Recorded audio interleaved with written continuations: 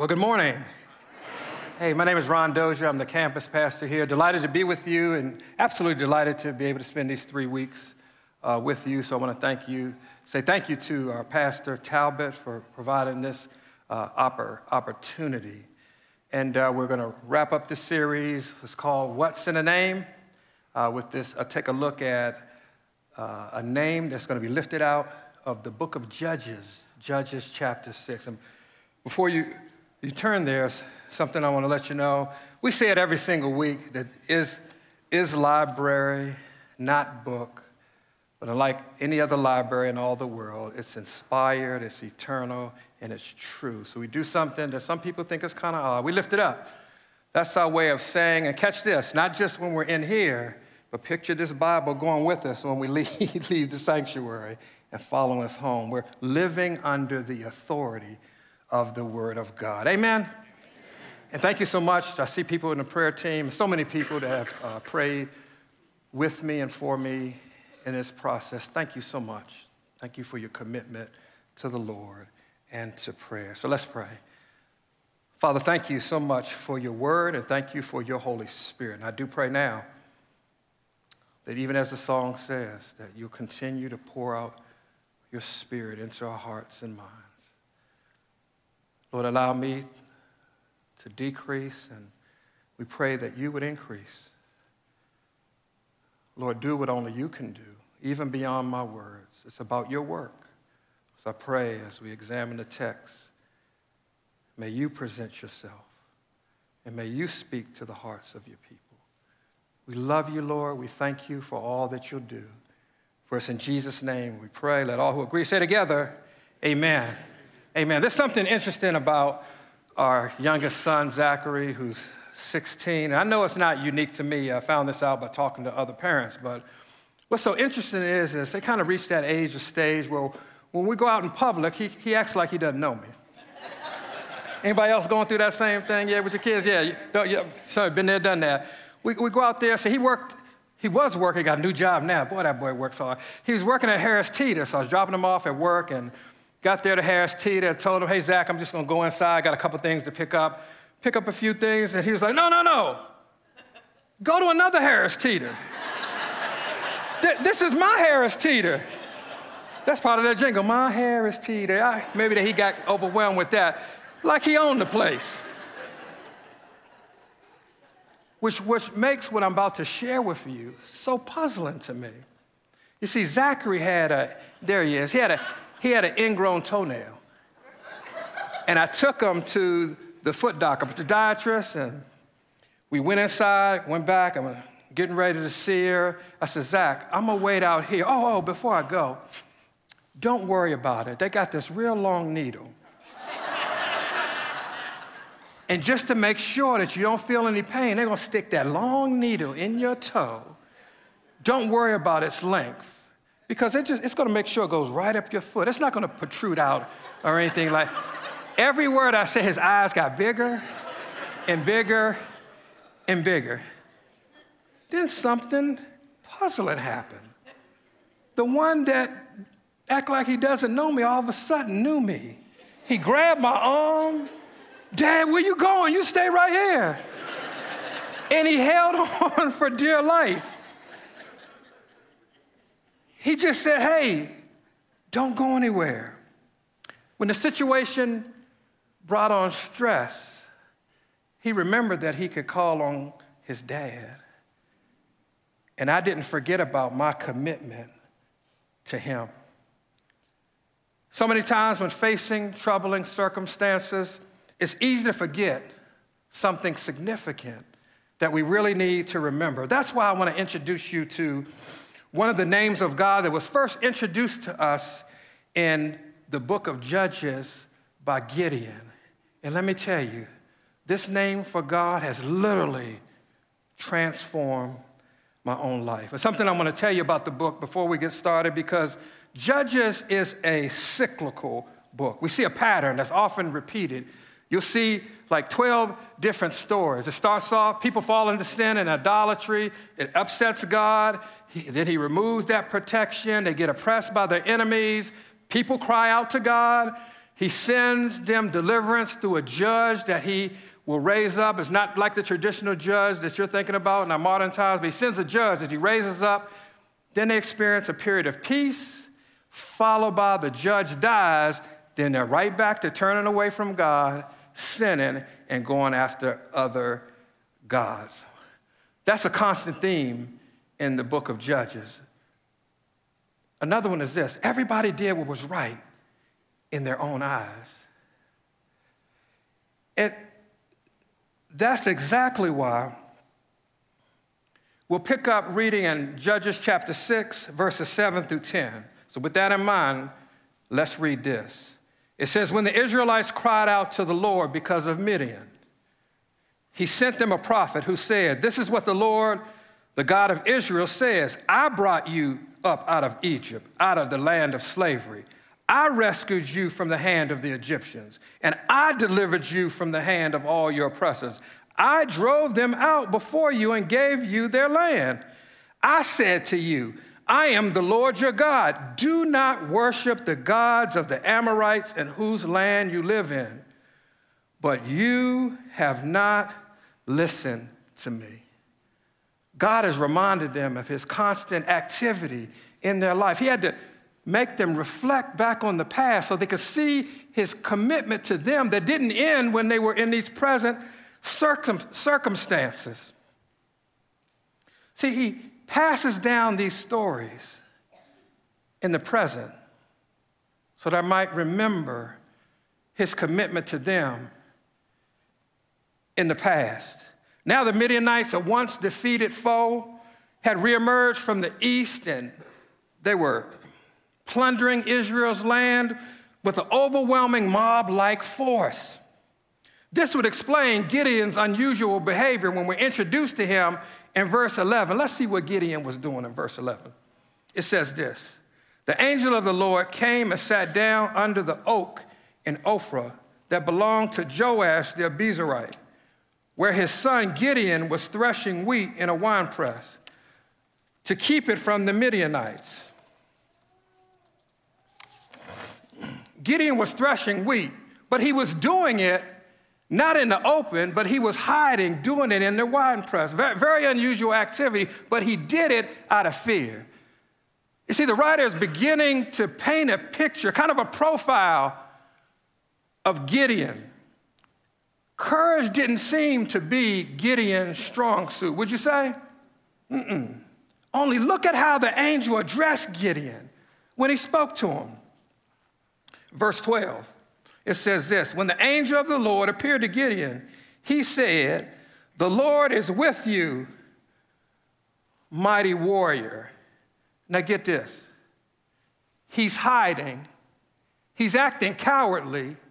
And here's the angel that says to him, the Lord is with you, mighty warrior. His behavior didn't suggest being a mighty warrior, did it? It wouldn't suggest that. Have you ever had somebody that saw something in you before you did? Maybe a parent, a teacher, a spouse, or a friend, a mentor. They saw a talent, skill, or ability. You know, my grandmother did that for me. Ever since I was about 8 years, there she is right there. We called her Nanina. Yes, that's Nanina. That's my Nanina. She would tell me 3 things. This is even before I came to a relationship with Jesus. She would always say to me, especially when I'm going to go out and probably doing some things I shouldn't do, she stopped me. I love you. I'm praying for you. And God is going to use you mightily in his kingdom one day. And do you know at 56 years old, I guess that's how old I am, her words still reverberate in my mind. She's gone to heaven, but her words, that's how powerful our words can be when we settle them down, speaking positivity to your spouse or your children's lives. I still carry that with me because it reminds me of God's activity. There's so many times along my faith journey when it came to mind that God is going to be doing something, and he is, something incredible in my life of which I am eternally grateful. See, this underscores this truth. that we are what God declares us to be. I want you to say that with me. I am what God declares me to be, not my circumstances. Now think about this. We got to live into that reality. You can know that and not do that. It's different than trying to live up to. No, live into. He's inviting you to be what he's called us to be. Then Gideon raises an interesting question, kind of some of the questions I raise to the Lord when I'm talking to him when he's asking me to do something, particularly sharing his truth. Take a look at verse 13. It says this. He says, "Pardon me, my Lord," Gideon replied, "but if the Lord is with us, why has all this happened to us? Where are all his wonders that our ancestors told us about when they said, 'Did not the Lord bring us up out of Egypt?' But now the Lord has abandoned us and given us into the hands of the Midianites." Isn't it interesting? Here's the irony. They had turned away from God and they accused God of abandoning them. You know, it's like we develop this rhythm nation mentality. We go all Janet Jackson on God. You know what it's talking about? What have you done for me lately? You'd have to be from the 80s to get that, amen? Yet the Lord, in the middle of that, he was raising up Gideon. They cried out, he was raising them up. The moment we're thinking that God is abandoning, God is preparing. He's raising up. You might not be able to see it, but yet he's actively doing something in response to what we're going through. Take a look at verse 14. It says this. The Lord turned to him and said, "Go in the strength you have and save Israel out of Midian's hand. Am I not sending you?" Gideon, just go in the strength that you have. You mean with some of the doubts that I have? You mean with some of the insecurities that I have? You know, with some of the inadequacies that I'm aware of down on the inside? He said, yeah, go in the strength that you have and you're going to see my strength. But the key is we gotta respond. We have to go so that we can experience the power and the presence of what God wants to demonstrate. His awesome commitment for us. Listen, don't underestimate what God can do through you. Did you hear that? Don't underestimate what God can do through you. I just love his answer because it actually is a game changer. Take a look at verse 16. The Lord answered, "I will be with you, and you will strike down all the Midianites, leaving none of them alive." You know what? That's called the Great Commitment. You know, you have the Great Commission. That's the Great Commitment. I will be with you, me, myself, ego, I, me. I will. I'm not just sending you. I'm going to be with you. And what you're going through, whatever obstacle you're facing, I'm going to be with you. I'm going to be lockstep in with you. He's committed to us. It's that great commitment. It's God's commitment to be with us is where our confidence comes from. After Gideon got the confirmation from God that it was him, he hears his word from God. Take a look at verses 22 through 24. Let me read that to you. It says, when Gideon realized that it was the angel of the Lord, he exclaimed, "Alas, sovereign Lord, I have seen the angel of the Lord face to face." But the Lord said to him, "Peace, do not be afraid. You're not going to die." So Gideon built an altar to the Lord there and called it, "The Lord is Peace." To this day, it stands in Ophrah of the Abiezrites. Overwhelmed by the confirmation in commendation of the Lord, Gideon built an altar and he named it. And this has literally transformed my life. He says, the Lord is peace. The Lord is peace, or Jehovah Shalom, a tribute and reminder of the Lord's provision and his promise of peace. This brings me to what I wanted to share with you.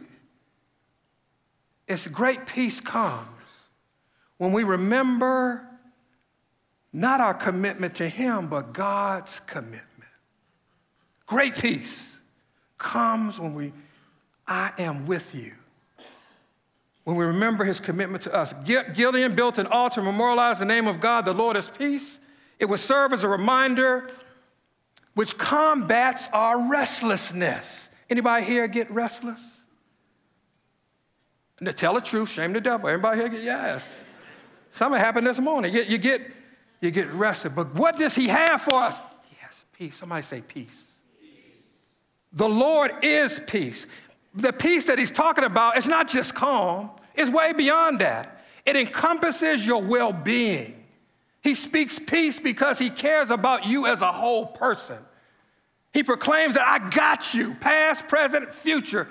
That peace, it resonates in our heart, mind, body, and soul. It is the peace of God, the peace of God. So let me encourage you to write down, are there ways that God has worked in your life in the past? Yes. Write it down. Get a journal. Reflect and record the goodness of God. We remember what we repeat, so say it. Say it over and over again, what God is doing in your life. Share your testimonies with one another. In the middle of all the current events, we ought to be able to say, but God, look what God did here. Look what God did there. Every week we have a prayer list. We invite people to send in their prayer requests. We ask you to do it, and you send them in. But on the sheet that we take in the room to pray, it's listed in two things. One is requests, but what precedes that is we rejoice. Because we write down all the ways that God is answering prayer. So before we get to the request, we want to thank God for what he's already done. Somebody else say amen. You ought to sit down with your family and weekly, just sit down and just take a look at the week. Thank God for what he's done. Because people would tend to forget and not see God demonstrated his awesome power. Listen, if we only knew how God, he's committed to us. It was illustrated for me by my grandmother, the commitment of my Heavenly Father. We were in Arlington, Texas, some 20 years ago. And my sister gets really, put on a scary movie, she'll get scared, and all types of stuff might happen. Well, we went there, saw a scary movie. I don't know why we did that. She spilled her drink all over herself. Then she decided that wasn't enough. Let's just get wetter any way we can think of. You just use your imagination. Yes. So when it was time to leave, being the good brother that I am, I said, let me go get the car. So I went out here and got the car, but let me tell you what my mother did. Her cane and all. She pulled up beside my sister. She said, come here, baby. With her soiled, she walked in lockstep with her about 200 yards all the way to the car, just walking with her, saying, I don't care what just happened to you, in a sense that I'm with you. And as my little cowardly self, worrying about what people think, I'm sitting in the car, I wonder, did they hear yet? Anything like that? The Holy Spirit was speaking to me. He said, son, if you are going to be doing ministry for me, you got to have a commitment like that. You got to be right there, walking lockstep with people in their lives. And after crying, I went back out and walked on the other side with my mom. All of a sudden, don't even care. We got you, sis. That's just a thimbleful of God's commitment to you, no matter what you're going through. And you feel like the weight of the world is on your shoulders. You feel like things that you want to hide or whatever. Know this. God is so committed to you that he's going to walk with you. He's going to walk with you right through it. Somebody praise the Lord for his commitment. Hallelujah. He has a rich history that intersects with our story. You know, I had a problem with struggling with some unforgiveness. There's some people that did some things to me that I really, like, intentionally lied on me, and, you know, honestly, I hated them for it. I felt like it wasn't fair, and I was holding on to it. And to this day, some of them don't even acknowledge it, even though I brought it up. Never asked for forgiveness. But God said, give me that, son. Give me that. And I turned it over to him, and I forgave. And he did a work and a wonder in my heart to let you know you can exchange your hurt for the wholeness that God provides. Then he ushered my heart with peace. Such a peace that I could let it go. Because the Lord is peace. That's who he is. That's what he provides. Isaiah 26:13 says, we have this promise of peace. He'll keep thee in perfect peace whose mind is stayed on thee because he trusts you. God is committed to discipling us in order that we may live holy lives. Let us live for him, because guess what's the biggest disruptor of peace? It's sin. When we don't do what we're supposed to do, we cannot expect the peace of God. But when we do, he will provide it, and we need it. Amen? I love what Jesus said to his disciples when he appeared to them in John chapter 20, verses 19 through 21. Let me read it for us. On the evening of that first day of the week, when the disciples were together with the doors locked for fear of the Jewish leaders, Jesus came and stood among them, and he said, what? Peace. Peace be to you. After he said that, he showed them his hands and his side. The disciples were overjoyed when they saw the Lord. Again, Jesus said, peace be with you. As the Father sends me, so I send you. What an encouragement. He speaks peace.